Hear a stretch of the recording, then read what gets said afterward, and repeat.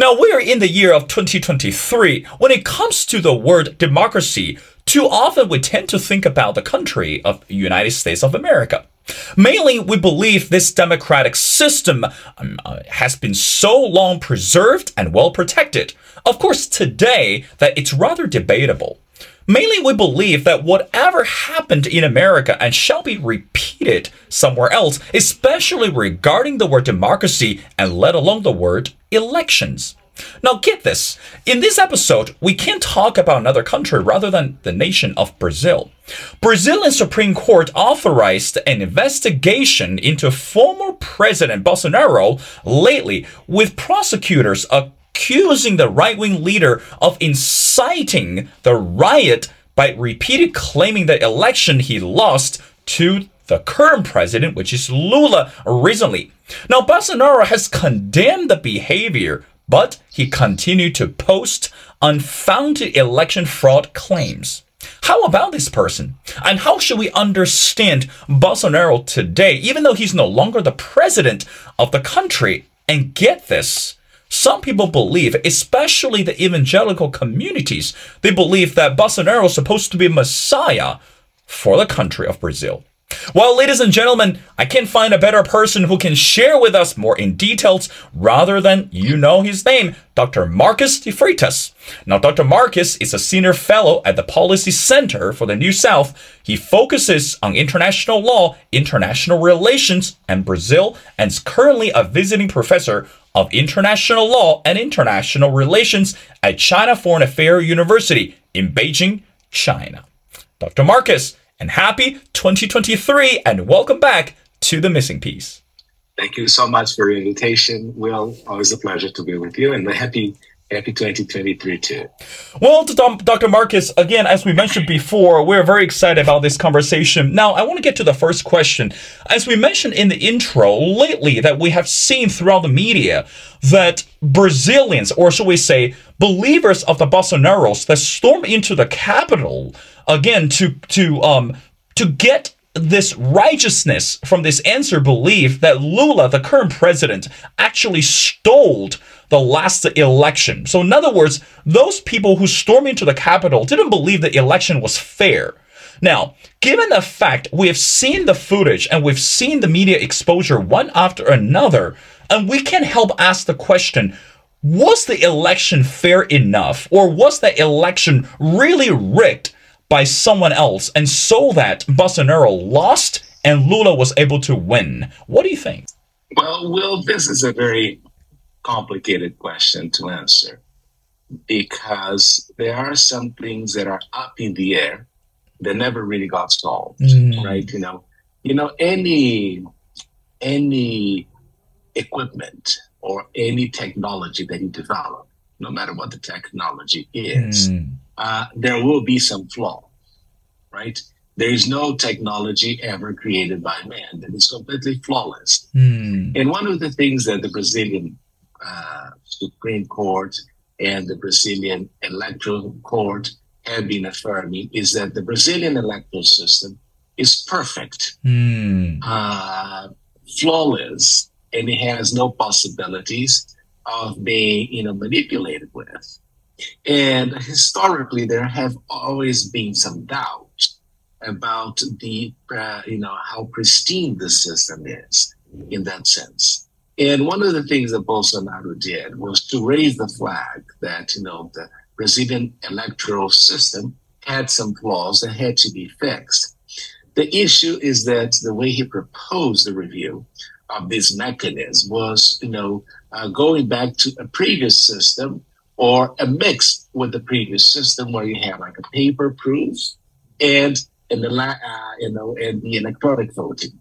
Now, what is the problem and what is the challenge is that, this has been approved by the Brazilian Congress for years, but the Brazilian Supreme Court has somehow always postponed this process. And the challenge is this, the conflict that we have in Brazil is that according to the historical drawings of Montesquieu, we have three powers in the Republic. You have the executive power, the legislative power, and the judicial power. That's right. right? The problem is that the judiciary power in Brazil has grown in too much power and strength. And why is that? Well, because the Brazilian executive power had a huge corruption problem during the Lula years. That's why he was in prison. And also the legislative power has also had major issues with corruption. So the only one that kind of escaped the situation was the judicial power. And because of that, they have ascertained or they have gathered too much power. And because of this, they have really interfered in the way the other powers work and the other, in the other ones in the system work. So you have this, a electoral system or, an electronic voting that some people believe it not to be 100% accurate. Because at the end of the election, at the end of the cycle, you as the elector do not have a paper saying showing you who you voted, right? You do not see that. So there is no receipt for that. Second, you have a judicial power that has gathered more strength and more responsibilities and more, power than it was supposed to have, because none of the Supreme Court judges in Brazil are ever elected by the people. And third, and that's an important thing that he also saw, people felt that the way that Lula ticket was somehow approved was the result of a lot of court, some ways of circumventing the law. And because Lula and Dilma appointed 8 members of the Brazilian Supreme Court, so there was a sense that all their judgments were not fair and they were kind of biased. So all of this lead to a situation you have one candidate who gets elected with a margin of 1.5, 1.6% difference.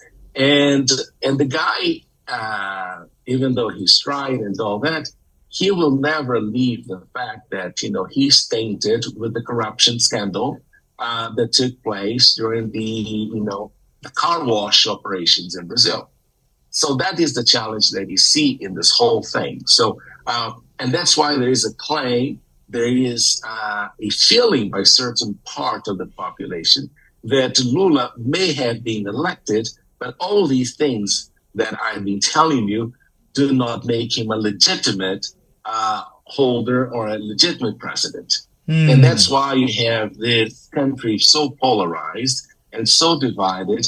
And the issue is this, this is the time when you would need a president like, Nelson Mandela in Africa that came to reconcile people.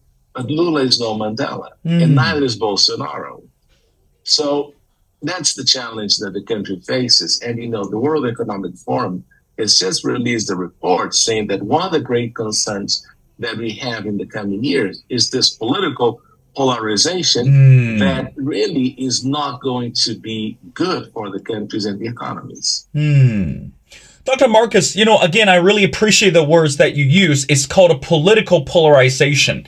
Because again, as we mentioned before, when we see the words political polarization, and again, to be fair, it's actually taking place in every single country that previously that we've been discussing.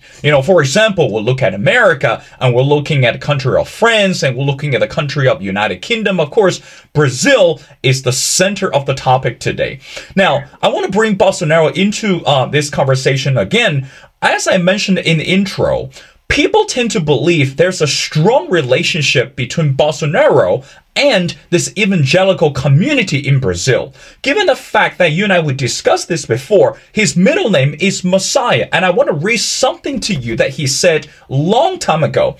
During the presidential campaign season, that Bolsonaro said that for him and for Brazil, God was above everything, and the God shall be above everyone. Now, Dr. Marcus, we never get a chance to discuss regarding Bolsonaro's Christian belief or his ties with the evangelical community, how should we understand his influence, even though he's no longer the president? And how much does he still influence the people within the Christian community and also some of the citizens in Brazil today? Does that create a bigger political or socio-economic trouble for Lula today? Well, the fact that is that Bolsonaro really had an appeal to this evangelical movement. Because you have to go through history in Brazil. Brazil is a Catholic. The majority of the country has been Catholic. The Catholic have been in power for the longest time. And the result is that these evangelical people, the evangelical community has been somehow away from power. And even though Bolsonaro is a Catholic, and you should remember that, his wife is an evangelical. And he somehow appealed a little bit more to this community because for a long time they always felt disenfranchised from the system, right? Because you always have Catholic presidents and all that. And the strength of the Catholic Church is very strong in Brazil. It was kind of interesting that a few days ago, we had, it was on the internet that Lula had a picture of Christ, on the cross. It was, he had a crucifix with Christ, a wood crucifix, and he was looking, and saying, Jesus, you're going to come back to save Brazil, and I am already here. So, kind of also taking this messianic approach to himself, right? So the issue is this: the problem we have, regarding this political polarization, and I think it's something that you do not have. Gladly, you do not have that in China. This we call this eschatological perspective on the world, which is this constant fight between good and evil. And somehow evil will prevail. And, there is one time that Jesus is going to come back and solve it all. We're taking this too seriously in politics. So we're dividing, the candidates in black and white, red and blue. And, in Brazil was red and green, right? Red and green and yellow. So the problem is that we have been dividing the countries like this. Now, you mentioned France, but France has historically been divided, but this division in France never really led to the end of the center.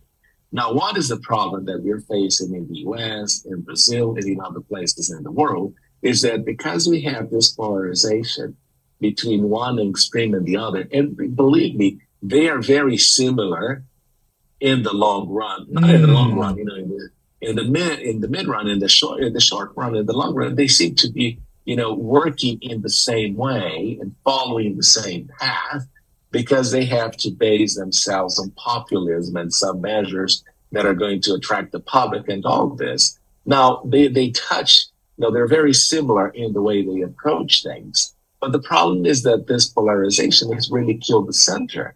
And the problem is that with social media, and this is one of the challenges that we see rising, social media somehow creates bubbles.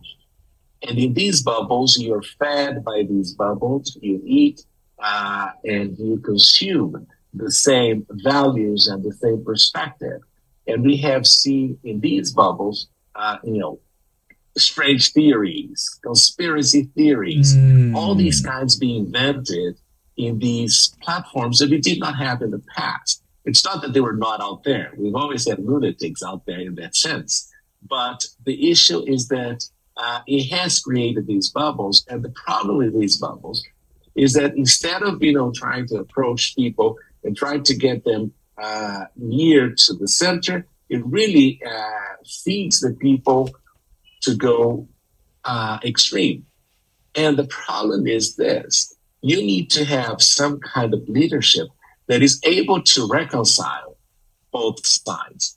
But the problem is that the rhetoric never corresponds to the reality. Barack Obama was saying that there was no red states or blue states. There's only the United States. He said that. That's right. He never really did anything. They really didn't do anything. And you saw Biden saying that he was going to reconcile people. And then you saw, you just observe what he has been doing in the United States regarding the fight between Republicans and Democrats.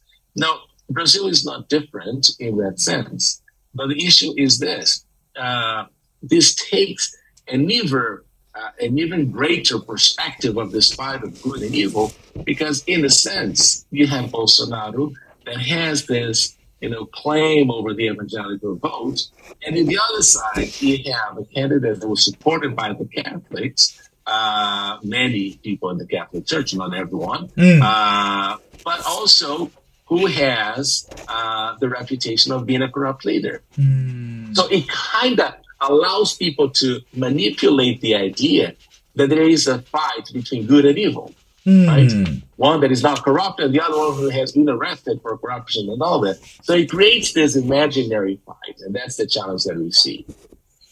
Dr. Marcus, again, I think you're right, or I believe that you're 100% right, because today, when we look at, again, not just about Brazil, but also coming back to America and also any other countries, this whole political division, it's actually discouraging people from believing the core value of democracy. Again, this is something that we mentioned at the beginning. Now, let's go along with this conversation. Again, since you mentioned that today, only just because of the rhetoric and because of this whole political division that really driving the voters away from believing this democratic system or believing, the leadership in whatsoever.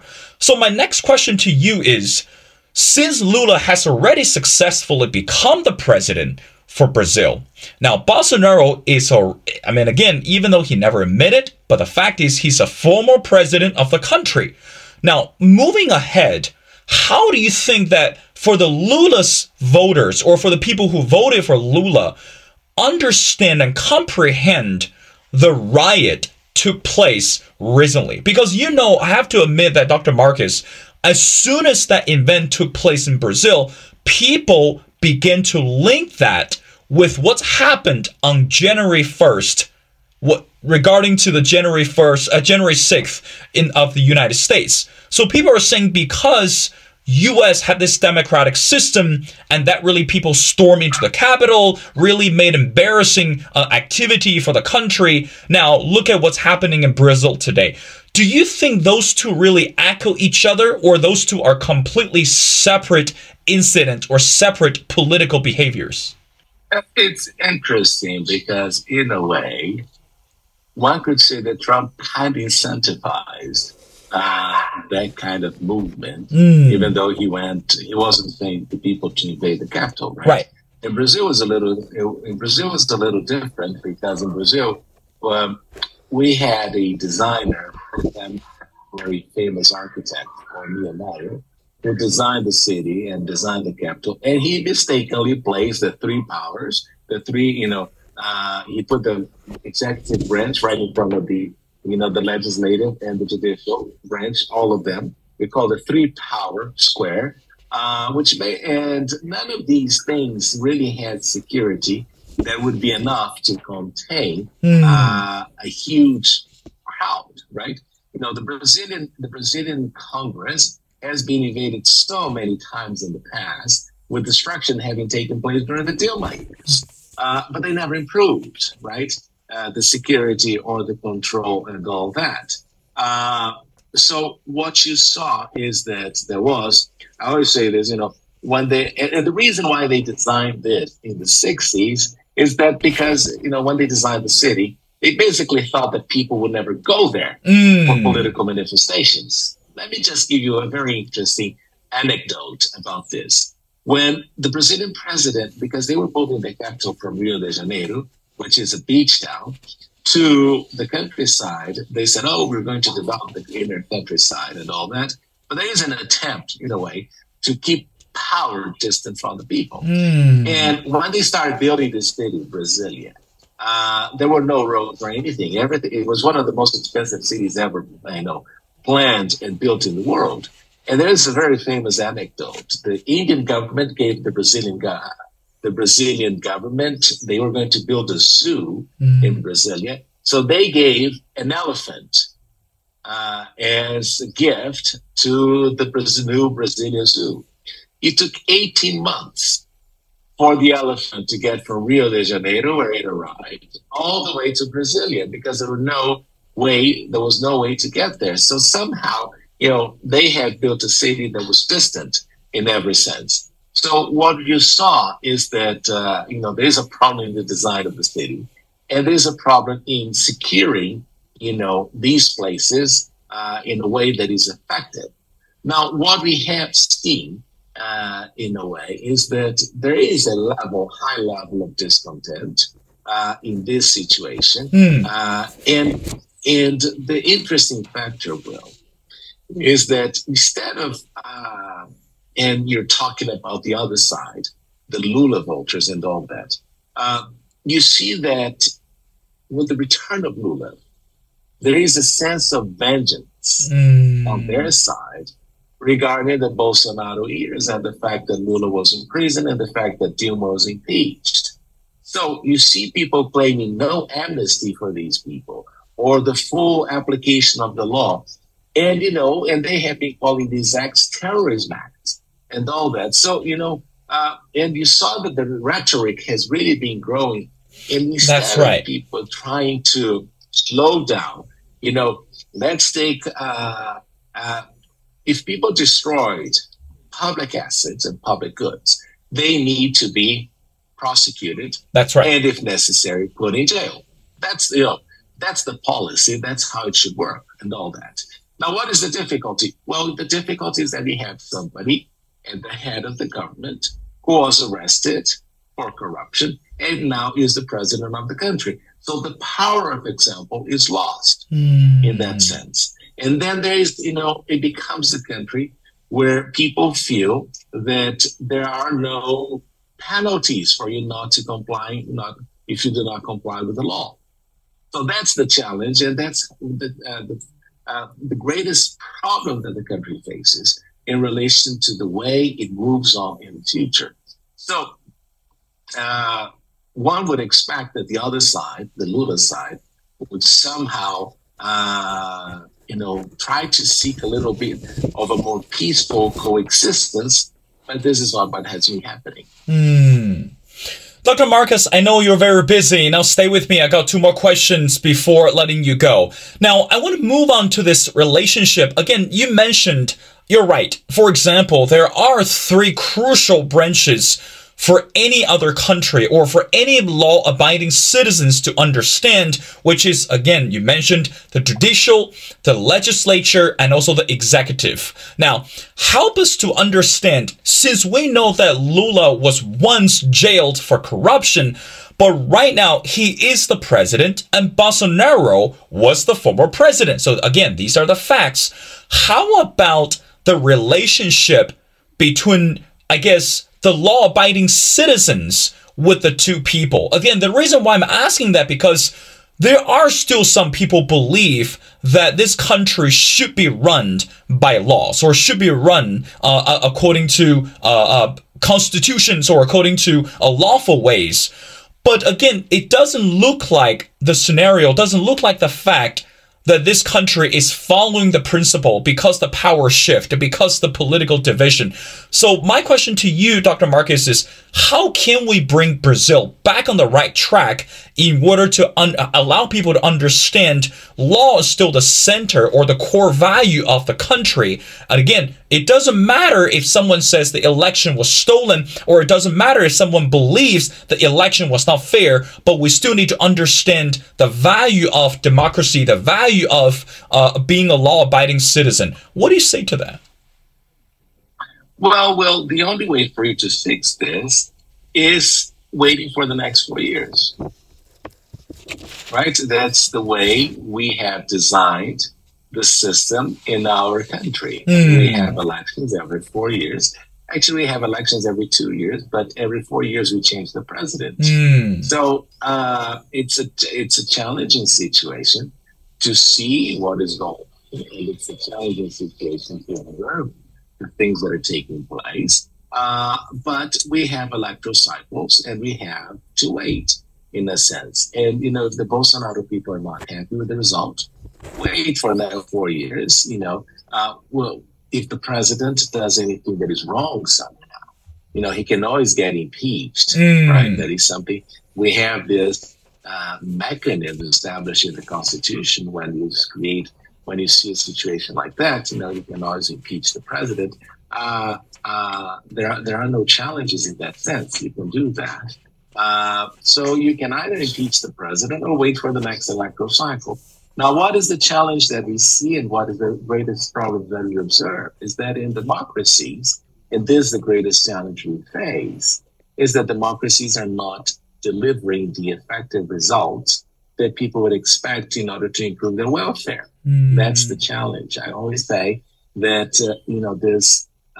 this click, this tic-tac that we see in democracies every 4 years also has not allowed us to have long-term perspectives on anything that we see. It becomes a very short-term vision of government, of policies and all that. One group trying to erase the results of the other group. That's something that you also observe.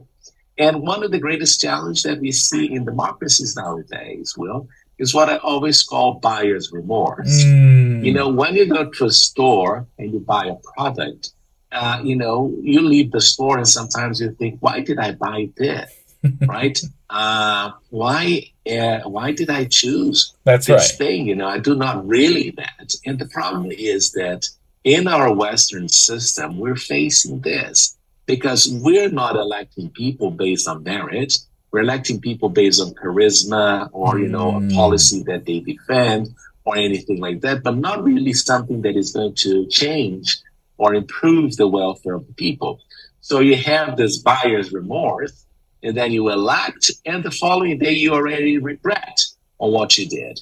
So I think that this is something that we need to think about ways in which we could perfect democracy so that the people who are running the country are more qualified, and the people who are running the country have a commitment to really improve the country and the welfare of the people. Now, this is not something that we observe, and that's the greatest challenge that we face nowadays. Well done, Marcus. Again, since you mentioned the word policy and also you mentioned the credibility of the social issue, so I want to end our conversation by asking you one more question. During the presidency of Bolsonaro, that he believed that several ideas or several projects were going to create ripple effects, especially for the people. For example, opened up new military schools, and also a lot more people who oppose gay marriage and also abortion. Again, those issues are not just crucial for people in Brazil and also in America and also in other countries as well. But coming back to America, how much do you think today, under Lula's presidency, such idea as military schools and gay marriages and abortion and also other social issues are going to be solved under Lula, or at least is going to provide some sense of satisfaction for the voters? It doesn't matter if he's going to be the next president or not, but again, those things are not going to go away very soon. So what do you say to that? Well, I think that Lula will adopt a very woke agenda in a sense, right? He's going to implement many of these things that we see in the leftist parties that we have in Europe and in the United States. Now, trust me, there is no what they call left in Brazil has no relationship to what you call left in China. Right? No relationship whatsoever. I always say this, I wish that the Brazilians would somehow stick a little bit more to the leftist agenda that China has regarding welfare and improvement, quality of life and GDP per capita and all that. But the challenge is this, right? And so they're going to have this more open social agenda and be a little bit more inclusive. And I think that was one of the mistakes of Bolsonaro, because some of the things that he was doing really was not in agreement with the time, right? But he was, and that's the challenge that Bolsonaro did, which is exactly the same mistake of Trump. He was talking to his bubble all the time. And that bubble is not enough to elect them or re-elect them as president, right? So you need to, in a way, you need to widen the tent to bring more people in. And you have to accept that, our societies are more diverse than ever. And we need to accept that our societies are diverse. And we need to include as many people as possible under the tent and under this roof. And the challenge is that none of these guys have been doing that. So what you're going to see is that Lula is somehow going to do away with many of the policies that Bolsonaro did. And then we have to wait for the next electoral cycle and see what the other guy comes and does. What is the problem is that there is no long-term perspective on anything. And, you cannot build a country and ensure that a country works effectively if every 4 years you're changing all the policies. You're not going to go anywhere. That's right. You keep reinventing the wheel. And this is not really this is not healthy for societies. So, and in order to do this, right, I always say this, it's not only a matter of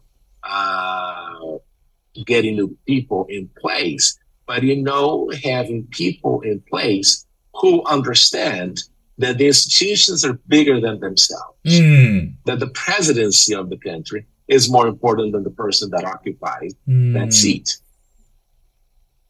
All right. Very good. Well, again, Dr. Marcus, I think you're right. Again, even though we're right now just in the beginning of 2023, and we're only looking at the country of Brazil, but in the long run, and I believe it's important and crucial for us continue to understand that democracy should be valued and democracy should be well preserved. Well, ladies and gentlemen, it's my great honor to speak to Dr. Marcus De Freitas. Now, Dr. Marcus is a senior fellow at the Policy Center for the New South and focusing on international law and international relations in Brazil. And he's currently a visiting professor of international law and international relations at China Foreign Affairs University in Beijing, China. Well, Dr. Marcus, again, happy 2023, and thank you so much for doing this.